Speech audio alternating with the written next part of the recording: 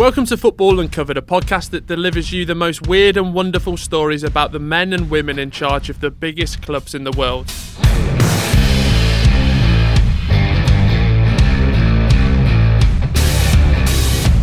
This series will bring you some truly bizarre and often unbelievable tales of the highs and lows from the people in control of the purse strings. My name is Will Brazier, and along with Richard Johnson, we are joined by our man in the know, Sporting Intelligence's Nick Harris.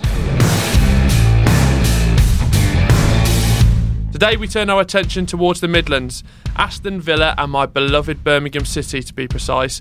A tale of two owners. One was a hairdresser and the other was a doctor. No, it's not a murder mystery. This is Football Uncovered. But before we get into it, if you're listening to this, please leave a rating and review to let us know what you think, and why not recommend it to a friend. And while you're at it, follow us on Twitter @Sporf and follow @Sporting Intel for Nick Harris. Nick, intro's out of the way. Good to see you again. And you? Are you well? I'm well and looking forward to this. Another escapade into football ownership. Rich, it was obviously your idea, so obviously we had to start with Blackburn because obviously that says a lot about you, but now we finally got to some juicy, meaty Midlands action. It does feel like we should do some sort of rating at the end of the season. Which one was the most salacious? Which club is the best, and then which owner, is most crazy. Well, we're speaking about two today. Nick, should we start in Birmingham City to be precise? Because there is actually only one club in Birmingham, the other is actually in Aston. But Carson Yeung, a crazy character who you got to meet, but my first sort of inkling of him was when there was a rumoured takeover back in 2007, and he actually messed us about that season. Like a lot of these people who come in without very much public profile, we were never really sure whether he was going to have the money to do the deal, what his motivations were, where his money came from, who was behind him, if anyone else. And that summer, July 2007, it was sort of, is it going to happen? Is it not? And initially, he bought a slice of the club, just under 30% in that summer. But it was still unclear, really, who was behind him, who he was, and what he wanted, and what was going to happen. Will, from a fan's perspective then, what's the narrative? What's the sentiment? Well, so this is the only year I ever had a season ticket, was 2007 and 2008. Sorry, we've got to interrupt there. You only had a season ticket for 1 year at Birmingham. Yeah. I had one for 9 years at Blackburn, and you question how much of a fan I am. Well, Nick, make the final call. No, like Nick, Roman Emperor style. No, who's the biggest fan? No, one, because Rich comes from a very, very privileged background, and I could only get to the age of 16 and work my arse off to afford that season ticket, which actually broke the piggy bank. I think you're both fans of your clubs.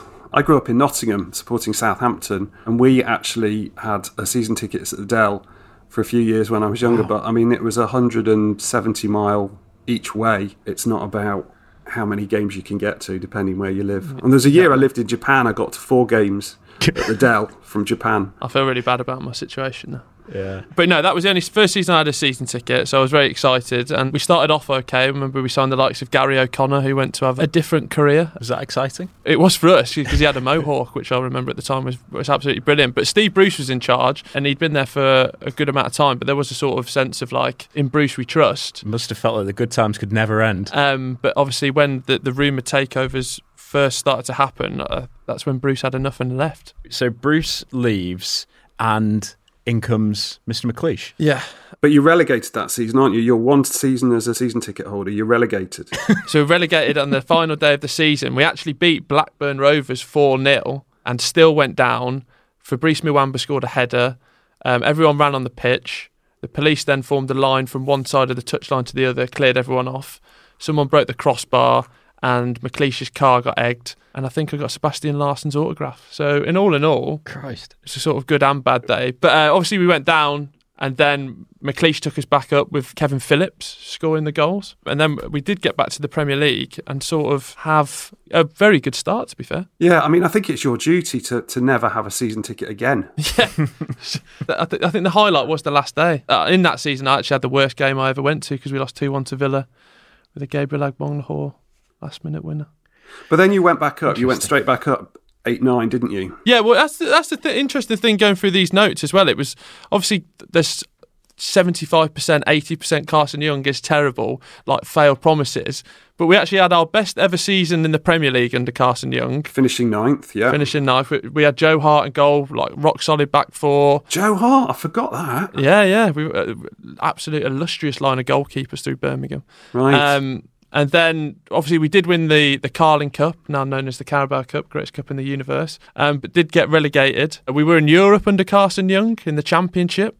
Yeah. Will, this all sounds great, but I want to hear the bad stuff, the crazy stuff. You talk about Yeung as a successful era. I think the first thing that was sort of going back through the notes was before he actually took over, there was some sort of dodgy goings on around him, wasn't there, Nick? Well, yeah, I mean, he was an enigma, basically. We didn't know who he was or really where he came from. There was this idea that he was literally a hairdresser. It transpired that he had actually owned a hair salon as part of a portfolio of his businesses quite a number of years before. But he'd owned local football clubs in Hong Kong. He had business associates, it turned out, sort of working in casinos. There was question marks over, was the money his money? We didn't know it at the time that he was buying Birmingham, but it later transpired that some of the money that he used to buy Birmingham was actually laundered money. So we're not doing any spoilers by telling people that he ended up in prison for money laundering, but the money that he did, some of the money used to buy Birmingham was laundered cash. He was being advised by a guy called Peter Panu, who was a former Hong Kong policeman turned barrister.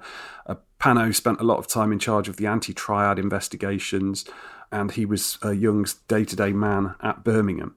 So there was a lot that we didn't know when he took over. Like you said, there was two sides to it. Winning a cup, 2 years in the Premier League, that's all positive. But as journalists, a lot of us were sort of wanting to get to Panu and just to have the chance to ask him questions. And it took a long time to persuade him to actually do an interview. And as far as I remember, he only did one sit-down face-to-face interview while he was involved in Birmingham, and that was with me. It took a long time to set up, but it happened on Easter Sunday, 2010. Peter Panu actually eventually persuaded him to do this piece because I was a journalist with The Independent at the time, but I was also writing for FC Business magazine, which I'm sure all our listeners will be very familiar with, the trade title for the British football industry.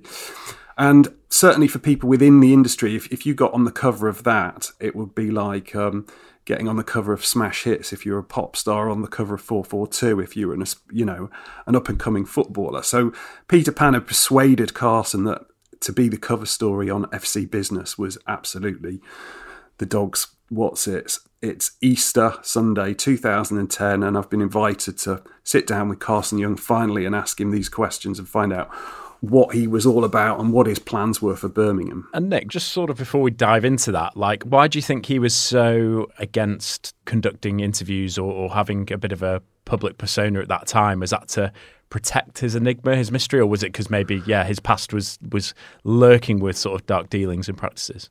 I think probably more the latter than the former. I don't think he didn't sort of set out to make himself into sort of some charismatic, enigmatic person. That wasn't the issue. I just think he found, when I actually sat down with him to ask him questions about his intentions and what he'd done and where his money came from and what his background was, his answers were, let's say, not wholly convincing at times, and some of the things that he was promising for Birmingham were certainly a bit outlandish. There'd been estimations in some sections of the media that he was worth 150 million quid. So I just, at one point in the interview, I just asked him straight out, right, are you stinking rich? How much money have you got? We needed to know, was he really a hairdresser?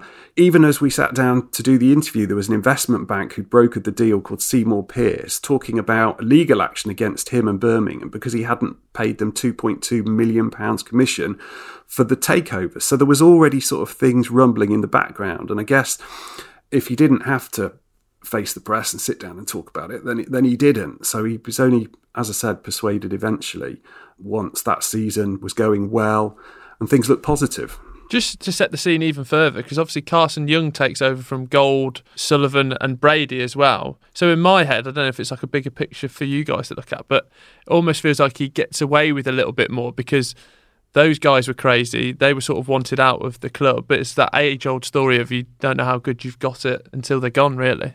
Yeah, and I think if you come in like him, making big promises, which he did, as we'll find out certainly in this interview, then the fans, if they think that their owner's got millions and millions of pounds and is going to spend it on good players and back the manager and that good times are ahead and that he's obviously from Hong Kong, he's Chinese, he's promising that he's going to make Birmingham the biggest club in China. It all sounds great. And like you say, that's a very good point, Will. marked against what came before, which is, Gold and Sullivan, who by this point were not well liked. I guess fans are always going to hang on to that optimism, even if there are questions about how sustainable it is. Okay, so I think what's best for us to go next to learn about the man is to jump into your big interview with him. Do you want to talk us through, sort of what happened there? Because it sounds absolutely fascinating. Yeah, so I get to the executive lounge. They've played Liverpool that day at home, and I'm told that there's a little room out the back where Carson is waiting for me. And I walk in, and there's these two guys sitting at the table. There's Carson, Yeung, and Kenny Dalglish, deep in conversation. Carson wants a selfie with Kenny. I have my digital camera with me. So I took a snap and promised to email it to Carson later. And then Peter Panu joined us because Carson spoke good English, well, reasonable English, but there were obviously going to be some things that maybe were a bit nuanced. So Peter was there to sort of assist. And we spent a couple of hours, asking him, is he a hairdresser? What's the deal with Seymour Pierce? How much money have you got? Is it just you, or are there other people behind you? Because there had been some suggestions that he was perhaps a front person for casino operators or something. And he said, no, he was still very much in control. He said the Seymour Pierce thing was just, nothing really, it would get settled. He said he made his money from an assortment of different businesses, including share trading and owning a Hong Kong newspaper. He was in genial mood because Birmingham were 9th in the Premier League as we sat there. The Chinese media had said he had 150 million quid in the bank, so I asked him how much you're worth, and he just paused, and then he says, I'm rich enough to have a company that buys a football club for £81 million and rich enough to buy a house in London, my second home. Just on that point, and I don't mean this to sound crass, but, a fortune of 150 million, I think if we look at this point of time, and, only 10 years ago, but you look back and you go, 150 million, I wouldn't be buying a football club. When people are buying football clubs, they're generally having a lot more cash than that. Well, I think if you were a sensible, rich person, the way you describe your wealth isn't by going, I could buy a football club and I have a house in London. For me, that would be sort of red flags. But also 150 million, and he never confirmed how much he had, and we don't know how much he had. But when he eventually went to prison, he went to prison for money laundering 70 million quid, put it like that. At that point then, when you're kind of not convinced regarding, his response and answer, which again does sound odd that you go, yeah, well, I've got a second house, so yeah, of course I'm worth loads. Is this then sort of more arousing suspicions that maybe he could be this front for this casino or some of these other things? He could be, but we didn't know, and we did all the relevant checks to see if we could dig into it. And ultimately, if you don't have access to somebody's private bank accounts, then you just literally can't tell what somebody's wealth is or where they've amassed it from. He was saying he bought this football club for 81 million quid. I mean, to my mind, as someone who does a lot on football finance, spending 81 million quid of your entire fortune of 150 million is quite a lot of money, given how expensive it is to then run football clubs. So, I was sort of sceptical about that, but maybe I'll run through a few of the other things that he told me and that we ran in the interview, and can you just give me your feedback on what you think as a Birmingham fan? So number one, he wanted to crack the Asian market and make Birmingham the biggest Premier League club in China. Sitting 9th in the Premier League at the time, that was sort of a tangible goal, really. Was there any steps made to do that? Did you sign any Chinese players? Were you trying to... I think there was rumours to be talks of it, but I don't know if anything actually came to fruition. Well, that brings me to point two, because he said they were going to sign the best Chinese talent and give them a platform, a Premier League platform at Birmingham. And he was also involved in a football reality TV show in Hong Kong, which would lead, he said, to the winners of that talent competition. You get kids to do keepy-uppies and whatever, and the best one would become a Birmingham City player. That seemed to be the thrust of it. The best international Chinese players and the best youth. What were your thoughts on that, and what do you think now? You look back at recent successes, Amazon Prime, All or Nothing, Sunderland Till I Die, you think Carson Yeung's a bit of a visionary here, but in terms of actually bringing players from a talent show on, I actually spoke to one of the winners from, what was it, Rich? Remember the one on Sky One?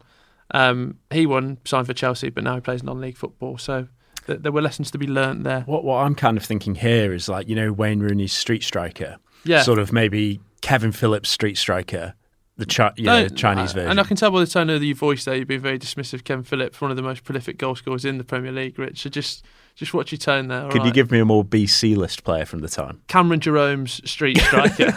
Actually, looking at the next one of these, the more I look at them, the more you sort of think, well, there was a certain plausibility to some of this stuff. Because he said, for example, his companies are in sectors from media to energy, water and property. He wasn't telling me about the money laundering, to be fair, at this point.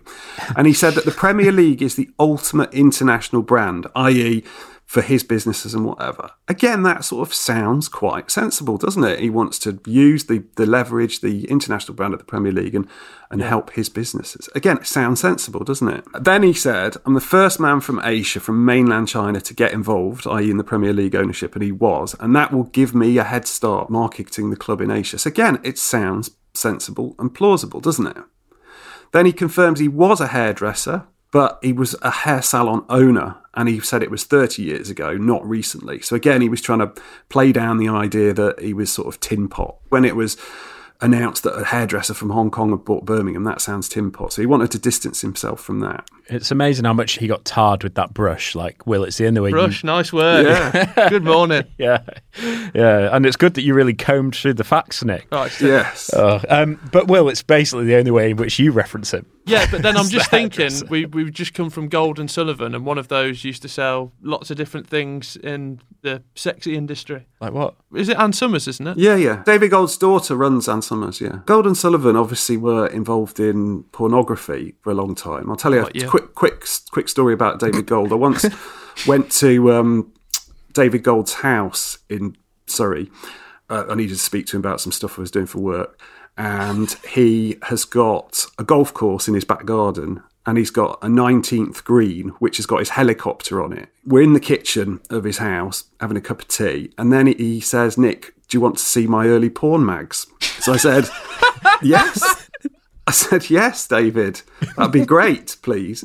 To be fair to him, we were having a conversation about the fact that, he'd been maligned in some quarters, and this idea that he was a pornographer led to him sort of making the point, we were prosecuted under the Obscenities Act, but in actual fact, do you want me to show you what we were prosecuted for? And it really was, oh my goodness, but that was a different era. Anyway, from hairdressing and pornography to the next point that he told me, Will. He said, everywhere I go in Hong Kong, people want to talk to me about Birmingham. Everywhere. He can't move in Hong Kong without someone coming up to him and asking him about Gary O'Connor. And he says the same is in China. Do you believe him? See, if this would have happened about 8 or 9 years later, because Birmingham's had a bad rap all my life, a terrible accent, until Peaky Blinders came out and swept the nation by storm. You say you're from Birmingham now, it's a completely different response. Again, visionary figure. And if he'd have known that BBC were going to be spending those big budgets on Peaky Blinders, I actually don't think that's out of the realm of possibility. I think that's a really good point. But, in terms of if he did it now. Yeah. But I actually lived in China at this time. Right. I did. Lived in Ningbo. And you couldn't move for a blue shirt. And I'd never heard Birmingham mentioned once. No? Never. When was that, Rich? 2008, 2009. Okay, so this was at the time. At the time. No Joe Hart jerseys knocking about? I mean, well, obviously, they couldn't. You couldn't move for them being produced in the counterfeit shops. No, I think absolute. That's where we can call bullshit on Yeung here. Weren't the sort of 5 times life-size cardboard cutouts of Birmingham City players at Hong Kong Airport for a while around the time? If there was, I'd have been straight over I never there. saw them. I'm trying to think who we had that. Yeah, Gary O'Connor, Sebastian Larson. It's tying into that point, though, on a serious point, is to say that obviously he's saying he's one of the first Asian owners. Yeah. And he's sort of trying to build off the back of that success, isn't it? Yeah, of course, and that's fine for him to say that, and it seemed like a legitimate point at the time. This is, I guess, what I'm trying to say is he made these claims at the time, and although you had your suspicions about how lasting it was going to be, and how rich he was, and what his intentions were, and what his motivations were, and who else was with him, there was an air of plausibility to what he said. We had to check out what we could be checked out, but he did sound plausible at the time. So previously, before the interview, he'd talked about this £40 million war chest that actually transpired not to be in the interview, he said he regretted saying it. And he said, "I was in a catch-22 situation. Fans wanted to know who this Chinese guy was and what my commitment was. Had I not indicated my intention, people would have said I'm reluctant." What do you make of that, Will? I mean, yeah, like you said, you've got to come in and make big promises. But I'm just looking at some of the signings that were made under his tenure, and all the sort of the top-tier talent that he signed actually did play. I'm not saying they played very well, but Roger Johnson, Scott Dan formed a formidable centre-back partnership. That's not out of the realms. Barry Ferguson did really well. Joe Hart, we got on loan. Christian Benitez, who was great, obviously no longer with us. Ben Foster as well, obviously. I mean, that was a fantastic signing. Curtis Davis. I think the one for me that I always bring up, which sort of is synonymous with this era, was the fact that we signed Nikola Zigic for £6 million.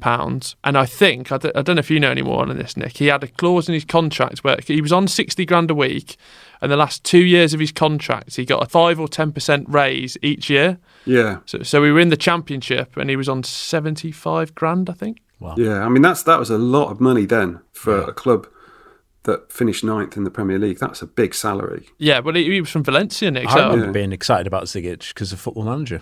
He scored, didn't he, in the cup win? Yeah, no, that's the biggest bet I've ever won. I had £5 on Birmingham to win 2-1, Zigic to score first at 120 to 1. Oh, my goodness. Crikey. But yeah, the £40 million was sort of like exciting for little old Birmingham. But yeah, we just never... I mean, yeah, I think the most expensive signing is Nikola Zigic. Yeah.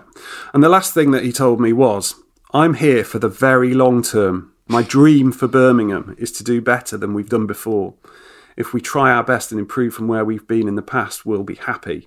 I want to push them up the table, but not set unrealistic targets." Again, looking back at that now, that is actually quite tempered, isn't it? Apart from the bit saying I'm here for the very long term and then getting arrested shortly afterwards.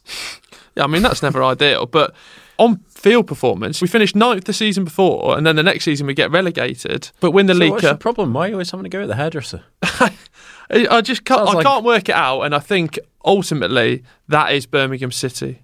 I will never be able to work Birmingham City out. There's no normality to it. Here's a question for you as a Birmingham fan, but it would be applicable to any fan who supports a club, you know, like I support Southampton, and you know, you're not going to win the Premier League every season or potentially forever. Would you take a League Cup win and relegation, or would you rather have not won the League Cup that season and stayed in the Premier League? I'd rather take the League Cup win because... Of course, I agree. I think I didn't get to go, sadly, that day, but like those memories and like... Especially for like my granddad got to go. He'd had a season ticket for 40 years. The last final he got to go to was the Bert Troutman final. Right. When we lost, the goalie had a broken neck. Yeah. So he got to go, and just those memories for those people. We finished 3rd in the Europa League group in the Championship, and we were 1 point off getting to the last 16 of Europe. That is the thing as a fan of a club where you just kind of don't really do anything. Those big moments are big. Yeah, I can't celebrate the fact that we finished 9th, and like that's great, but it's not like that tangible, is it? Ben Foster was recently on Peter Crouch's podcast just to give a bit of insight into Carson Yeung and his interaction with the players. They said they never met him apart from the day of the final of Carling Cup final. He apparently came in white gloves, obviously very lavishly dressed. Right. But the players could tell he was quite nervous, and they were quite nervous. They were going into a big final, and he didn't speak for a while, and he just looked around the room, clenched his fist, and just said, "Win," and then just walked out. And what did we do that day, guys? You won. Yeah, we won. So sometimes it's best to say less. Yeah. So I think we spoke a lot about the good times, Nick, but then it did unroll very fast. I guess we look at this episode through the prism of what happened next and how it ended. So it was plausible to believe what he was saying, even though we had our reservations. But within a couple of months of winning that cup, at the end of June 2011, Carson Yeung was arrested in Hong Kong in relation to money laundering. All sorts of documents seized from his home and from the offices of the parent company of the club. He later went on trial in May 2013 and in March 2014 was found guilty of money laundering £70 million. He was sentenced to 6 years in prison, due out this year. And it was discovered that a small chunk of the laundered money had in fact been used towards the pot of cash that was used to buy Birmingham. Wow. The court was told that he'd lied about how he'd made his money, and he was described by the judge in the case as not a witness of truth. And as he was sent down, it emerged that he had 2 previous criminal convictions, which probably the EFL should have assessed in their fit and proper person assessments before he was given the green light. They were from 2004 and 2010, so one while he was actually in charge.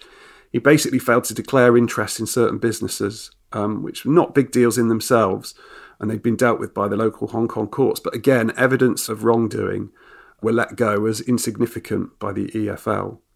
And it then transpired that the takeover had been partly financed by a casino magnate, in fact, from Macau.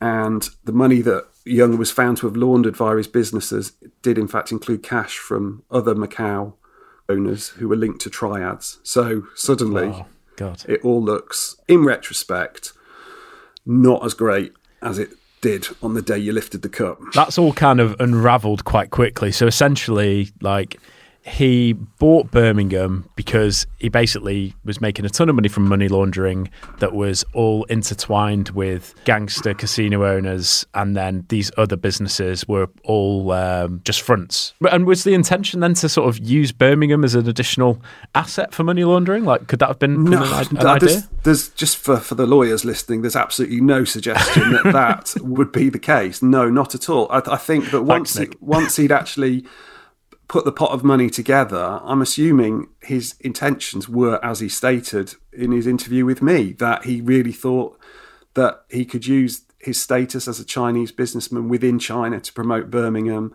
and if Birmingham had a long run in the Premier League with all the wealth that brings, then he could potentially build Birmingham into a sustainable Premier League club that could be marketed around the world. So it was more sort of, again, like the takeover of Birmingham was ego-driven and maybe to legitimise him as a businessman. Yeah, absolutely. The idea that he might have made Birmingham into a force was obviously something he presumably really believed in.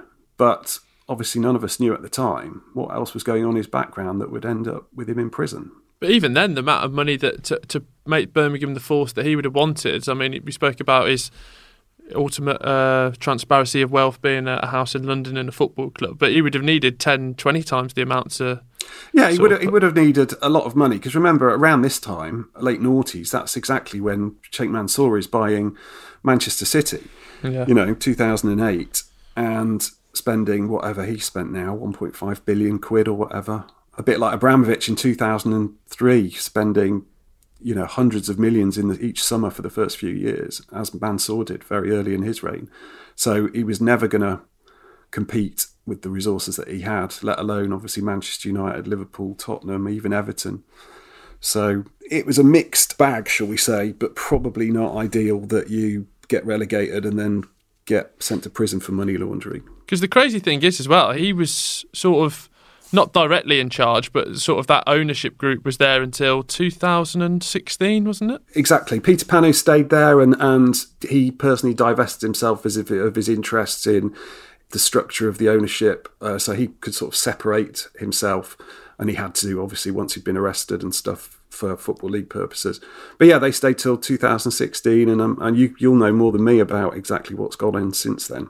Yeah, I mean, even when Yeung went to prison, we had I don't know if it's famous outside of Birmingham, but when we stayed up on the last day, scoring 2 goals in the last 10 minutes, with Lee Clark running down the touchline away at Bolton. We've been in the Championship for 11 years this season, and 4 of those times we've stayed up on the last day of the season. More recently with the new ownership, obviously, because the new ownership came in 2016, we were 6th, the highest position we'd ever been since the first season back. And what do? You get rid of your manager, Gary Rowett. Oh, God, you're still going on about that. That's when we were friends then, wasn't it? You remember you crying. The managers that they've had since that period, since Rowett, I mean, you forget that Gianfranco Zola was the manager of Birmingham, and then Harry Redknapp. Gianfranco Zola was that bad, but that much of a nice person, because we were going to go down that year. Basically, Rowett had played to the strength of the players, which was kick it long, work really hard. Zola tried to do 3-5-2 and play football with it, and we were 3 games a week from relegated. They wouldn't sack him, and Zola had to resign himself because he knew it was going one way.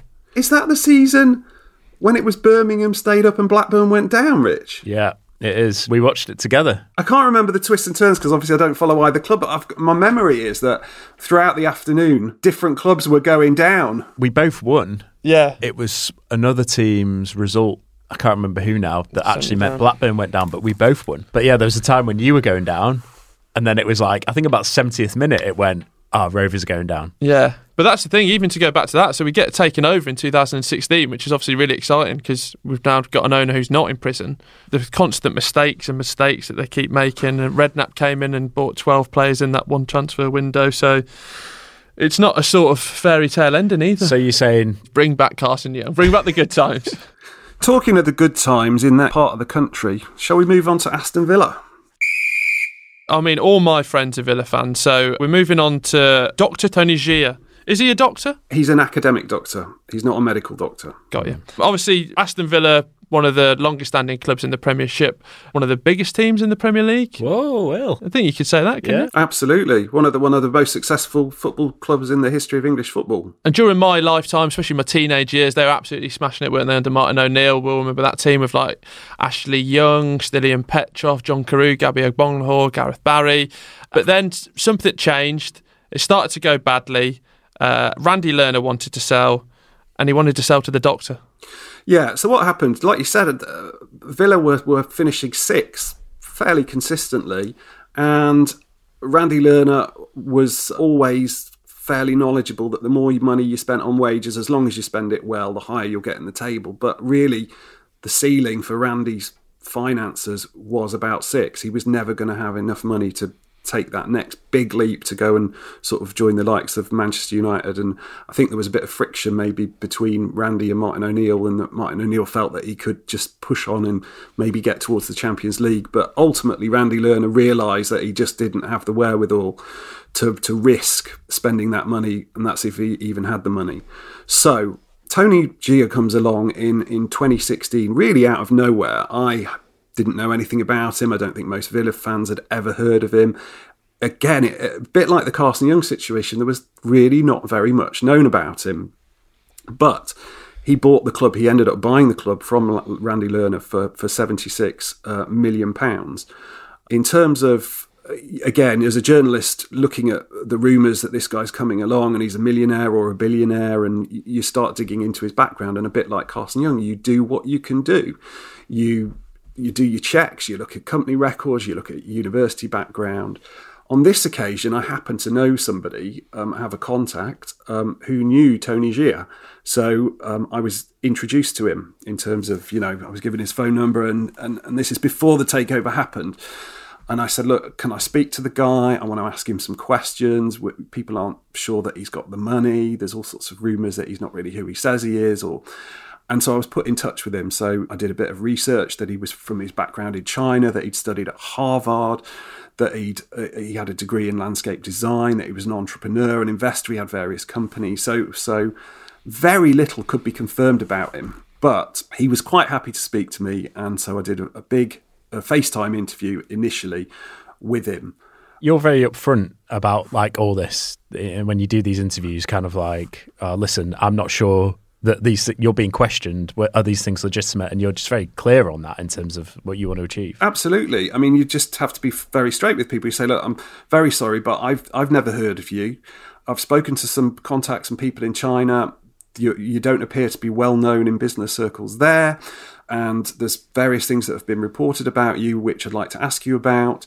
And just say, look, you've not been involved in English football before, but believe me, there are all sorts of people who turn up in English football claiming all sorts of things.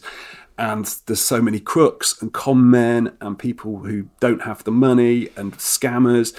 So you have to forgive me for asking these questions, but, Aston Villa fans will want to know who you are and what you're about.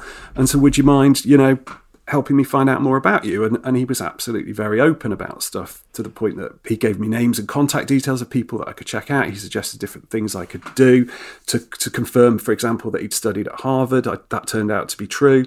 It was claimed that he owned a hugely successful design company in Boston. He certainly had owned a company in Boston. I couldn't confirm that it was massively successful, because you're not obliged to share financial records in the same way in America that you are here. He said he'd spent an exchange trip to Oxford University in 1998-99 when he first watched Villa. I confirmed that he had been on the exchange trip to Oxford in that year, and I'd actually found, going through some university sports reporting, I actually found a lineup where he played in a football match, so that was true. I couldn't confirm, obviously, that he'd watched Villa for the first time, but there was no reason to disbelieve him. He had been in England at the time. His story was that he owned this company called the Recon Group, which was a conglomerate in China operating in IT, health, clean energy, city planning, sport, tourism and leisure. The detail was lacking and the corroboration in China was only partial. He did have businesses there, and to a certain extent you could confirm that from bits and pieces that were stock market listed, you could see that he certainly had tens of millions of pounds. But again, it's very opaque, trying to dig into who owns what in China and how much they're worth. But he was quite happy to talk about all of this. So I did this first interview with him on FaceTime in middle of May 2016, against this backdrop that he was a broke fantasist, basically.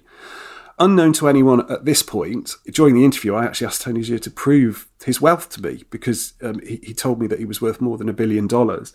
And what he did is the day after the interview, he sent me an email which included a bank statement from what he said was one of his accounts, showing more than £300 million in it. And I confirmed it was genuine. It's the vintage photocopied bank statement. Get it across. That's a Football Uncovered classic, that is. Yeah. Except it was confirmed as genuine and was later used as proof of funding when the EFL gave the takeover. So around the same time, I'd also had a call from another journalist, actually, who knew Roberto Di Matteo, asking me if Tony Xia was kosher, because Di Matteo was being sounded out about the Villa job. So I told this journalist, that as far as I could tell, Xia seemed to be good for the money, and obviously Di Matteo did in fact end up as the Villa manager, albeit short-lived. Anyway, in his first interview, he told me he was worth more than $1 billion. He showed me proof that he had hundreds of millions, but I don't know about the billions. He said he would give me bank statements, which he did. There was all sorts of confusion about him because, the opaqueness of China, and I had problems verifying, for example, his age for various reasons. He had been to Harvard. He had started a company in Boston. One of his university professors was a business partner there, and he confirmed various aspects of Tony Xia's background. He said he'd relocated his Boston company to Eastern China, and a complex series of company registration documents did show that this was also true. So he was basically stacking up. And he told me that Recon had fingers in all sorts of pies, but it wasn't all stock listed, and so I couldn't confirm stuff. And he told me I'd rather keep a low profile. There's been much more attention than I'd expect or could predict. I knew people would pay attention, but not this much. So my first article, it was cautious, it was slightly sceptical, but it did say that I'd independently verified a lot of the key claims that he'd made, and he did appear to have the money. Was that sort of your gut feeling coming away from that as well? It was like, obviously your suspicions were aroused, but maybe he was sort of kosher. Yeah, I think I had suspicions, and I asked him questions. Generally, when you've got dodgy people and you ask them simple questions like, where did you go to university, or can you show me proof of this, that or the other, dodgy people will just be evasive and not provide proof. I mean, the killer detail for me was that he provided a bank statement which I independently verified as genuine, showing that he had more than 300 million quid in an account. And ultimately, if some of the other stuff can't be stood up, if he's good for the money and he ends up convincing the EFL that he's good for the money, and the money actually ends up going into Randy Lerner's bank account and he becomes the owner, then that's it. Yeah. He did in fact have the money and he bought the club, and he didn't do what he wanted to do, but he was kosher. I mean, he told me at the time that his long-term plans involved building a football museum at Villa Park and a Aston Villa theme park somewhere nearby, so that to attract football tourists from China. Again, it turns out to be pie in the sky. At the time, it sounds slightly ludicrous, but we do live in an age of football tourism these days. I think the numbers are something like 700,000 attendees at Premier League matches each season out of about 14 million are foreign people who have travelled specifically to attend a football match from overseas. And Scandinavia is huge, but also India, China, mainland Europe. There are tens of thousands of people coming to this country, to Britain, to England, to watch Premier League matches. And so the idea that you would purposely have a football museum and an Aston Villa theme park to try and attract this new breed of international tourists, it's outlandish, but it's not that outlandish. When I used to work at United, and every week, you'd get people coming from all over the place just to go to the museum and the stadium tour, never mind then to try and get tickets to watch matches as well. Absolutely. At one point, United had a string of red cafes, didn't they, in China? They didn't work out in the end. Actually, once I was in East Stand in the office working away, this number just started calling me on my phone, and it was a Chinese number. I was like, what's going on? This is like really weird. Like, not expecting anyone to call me from China. And it was a guy from one of the Manchester United fan clubs in Shanghai, and he said, "Richard, I'm outside." I was like, "What are you talking about?" He said, "I'm outside Manchester United, outside Old Trafford." And he'd come from Old Trafford. I'd never met him before. Sort of, he was just part of the fan club, but he got my number off someone in the fan club. He was outside Old Trafford reception, and he was on his honeymoon. And he presented me with a tea set and a Starbucks China mug, which I still have to this day. Just one example of, obviously, the draw of not only just me to Chinese fans, but also Manchester United. I think the trick Tony Xia really missed was hiring Rich. I think just to set the scene as well, where Aston Villa are at the time, obviously you've mentioned Di Matteo's coming in, but it's sort of like a very tumultuous time for Aston Villa, isn't it? They're down in the Championship. They've got players on huge wages from they've just had the Jolyon Lescott saga with their phone in the pocket. Absolutely. The fans aren't on board. The club's a mess, and probably Tony Xia's not really helping with the situation, is he? He'd basically set himself a target. He wanted to get them up that season, 16-17 season, and I think he'd basically put his eggs in one basket. He wasn't saying this, but I think privately he felt that they had a really good chance to get straight back up. And had they gone straight back up, I think things might have been very different. But the point was, between my first interview and the takeover, there was all these rumours, people just writing, it's not going to happen, he hasn't got the money.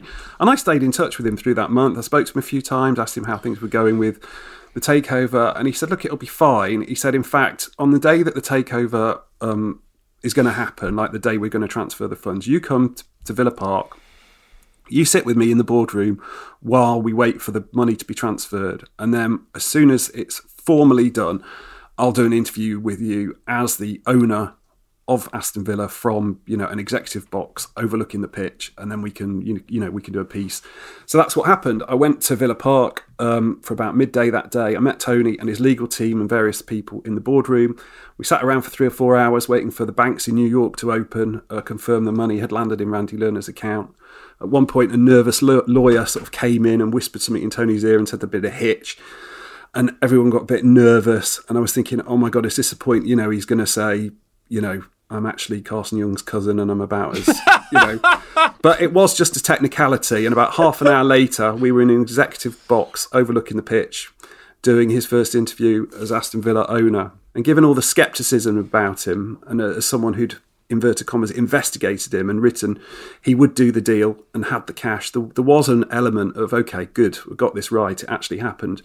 But I still really don't know much about him, even now, years later, or the ultimate source of his funding or all sorts of other things. But in the interview, and again, this was a classic for owners who take over Premier League clubs, he said, okay, good, now it's time to make Aston Villa the biggest football club in the world. That's tick one for dodgy football owner bingo. That's one step further than Birmingham as well, isn't it? And then obviously a bit of pathos, because he follows that up with the first priority is to get Villa back into the Premier League. And then after that, back into the top 5 clubs in England and then into the top 10 in Europe. But actually, I want more than that. I want it to be the best known football club in the world. And I believe the name Villa can become the best known. First, because it can become a big club in China. And also my plan involves other clubs and they will also have Villa's names. So maybe, Will, you can tell me what you think of his promises. We went through it with Carson Yeung. His grand plan was for a sports sector of his business empire, which would involve buying clubs or stakes in clubs in India, Spain, the USA and Australia. He expected that to happen over the next few years and would plan to add another club in 2016. I think that's perfectly plausible, isn't it? Especially what we've seen with the City group. Obviously, they've executed it, but Red Bull doing the same. I think it's plausible, but obviously the doctor didn't come good, did he? He had a clear idea, he said, of which players will be leaving Villa Park and of transfer targets for the summer. He said 4 or 5 first-team players will be going and perhaps more arriving. and Di Matteo would have total control of the decisions. And I think actually, he did give him some money, and there was some transfer dealings, albeit maybe not the massive ones that were expected. He said he'd scrutinised the club's accounts in detail, and he knew there'd be a financial loss of tens of millions of pounds because obviously in the Championship. But he said he planned for that, and 30 million was available for Di Matteo. And he said he was aware some fans might have doubts about his credentials, but he says, I've been doubted before in my career. I don't care. I just get on with my business. And he said that he'd, to clear the fit and proper hurdle, he'd actually showed the Football League proof of 600 million quid. In fairness, right, with all of this, with Carson Yeung, very mysterious, very coy, some things not clear, like, I get it here with Gia because he's sort of, again, he's been tried to be as transparent, or there's some bits a bit opaque as you describe it, Nick, but he's been tried to be transparent with handing over these documents that sort of prove elements of his wealth, much more wealth than Carson Yeung had. These sort of answers here, or these statements that he's giving, again, seem to be bound in elements of realism. Obviously, he's setting out ambition for where he wants the club to go, as we hear about regularly, but he's aware that he's going to lose a lot of money. He knows that people are doubting him. Sort of that awareness is like quite uncommon, I think, in some of these takeovers where it's not just like pure stubbornness and ego, but it seems like it got a little bit more capacity to take on board negativity and criticism. Yeah, and ultimately he paid Lerner 52 million quid for Villa. He cleared the club's overdraft, 24.5 million quid. He had the money. He did run that football club for 2 years. It didn't go to plan because they didn't get back up into the Premier League, that first season. So, it's just... journalistically, these things are interesting exercises because, it's not necessarily very easy to corroborate everything. You try your best. Sometimes they work out, sometimes they don't. Obviously, what happened next, it didn't particularly work out for him. He had problems moving cash out of China into the United Kingdom, and that hit Villa. They missed a deadline in 2018 for a tax bill, and the club was faced with a winding up order and the possibility of going out of business. It all looked quite dodgy for a while. It didn't transpire that way because actually Tony Gia found rich owners to take things on from him. But the CEO, Keith Wyness, formerly of Everton, was suspended by Tony Gia for talking about the possibility of going into administration.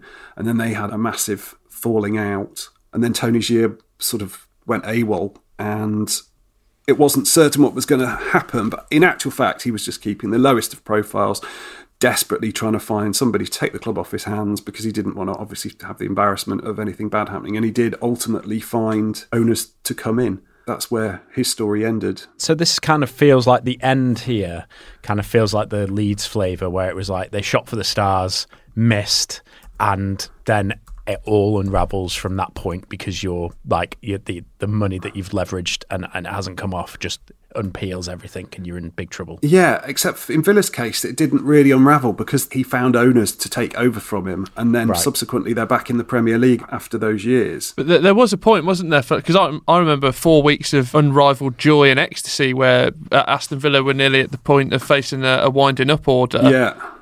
But they were really on the tipping point, weren't they? Well, it did look, they were being threatened with a winding up order over an unpaid tax bill, and it looked really, really dire. And the fans sort of, who were sceptical before the takeover, and then sort of realised, okay, things seem to be going okay, and, they believed in Gia, and then it got to the point where things went badly. They lost all the money that he predicted they were going to lose. They were in a financial hole. Suddenly, the fans are back on his back saying you're a fraud and a con man, and, and football fans are fickle. And had he got them promoted in that first season back to the Premier League and they stayed there since and whatever, he'd still be in charge and everything would be different. It's sort of fine margins, but it is also, there's an opacity to these stories that is happens time and time again. I mean, the postscript to the Tony Gia sort of element is a year ago, just over a year ago from now, late 2019, so more than a year after he'd exited the picture, a court in Beijing issued an arrest warrant for him, saying there's he was accused of breach of contract and non-payment of various business debts. And I think it was the last thing he ever tweeted. He was big on Twitter, wasn't he, when he was the owner? Well, one of the last things he tweeted was just saying that, that was false. The allegations against him were false, fabricated by a business rival. And to this, I don't know where Tony is now or what he's doing with it. I think he's probably back in China. But, it's a strange postscript, but there's nothing, it's not like Carson Yeung. He didn't end up being convicted of anything or... Yeah, he's not a con man, he's not a No, criminal, he's just... No. I mean, I'm still in two minds about, he obviously had a significant amount of money at his disposal. And whether that was his money or whether it was part of money, he was a front man for somebody bigger. There's all sorts of theories. Contacts in China aren't sure what the deal was, but I think that is often the case. Do you think he almost took too much on? Because we've seen now with the new Villa owners, obviously they got Christian Purslow in, they got a director of football in, but obviously he was coming into an absolute mess with players on like $100,000 a week, fan base against them, and he was almost trying to solve it with a museum and a theme park. Yeah, I mean, obviously he had Keith there, who was an experienced football executive, but he ultimately...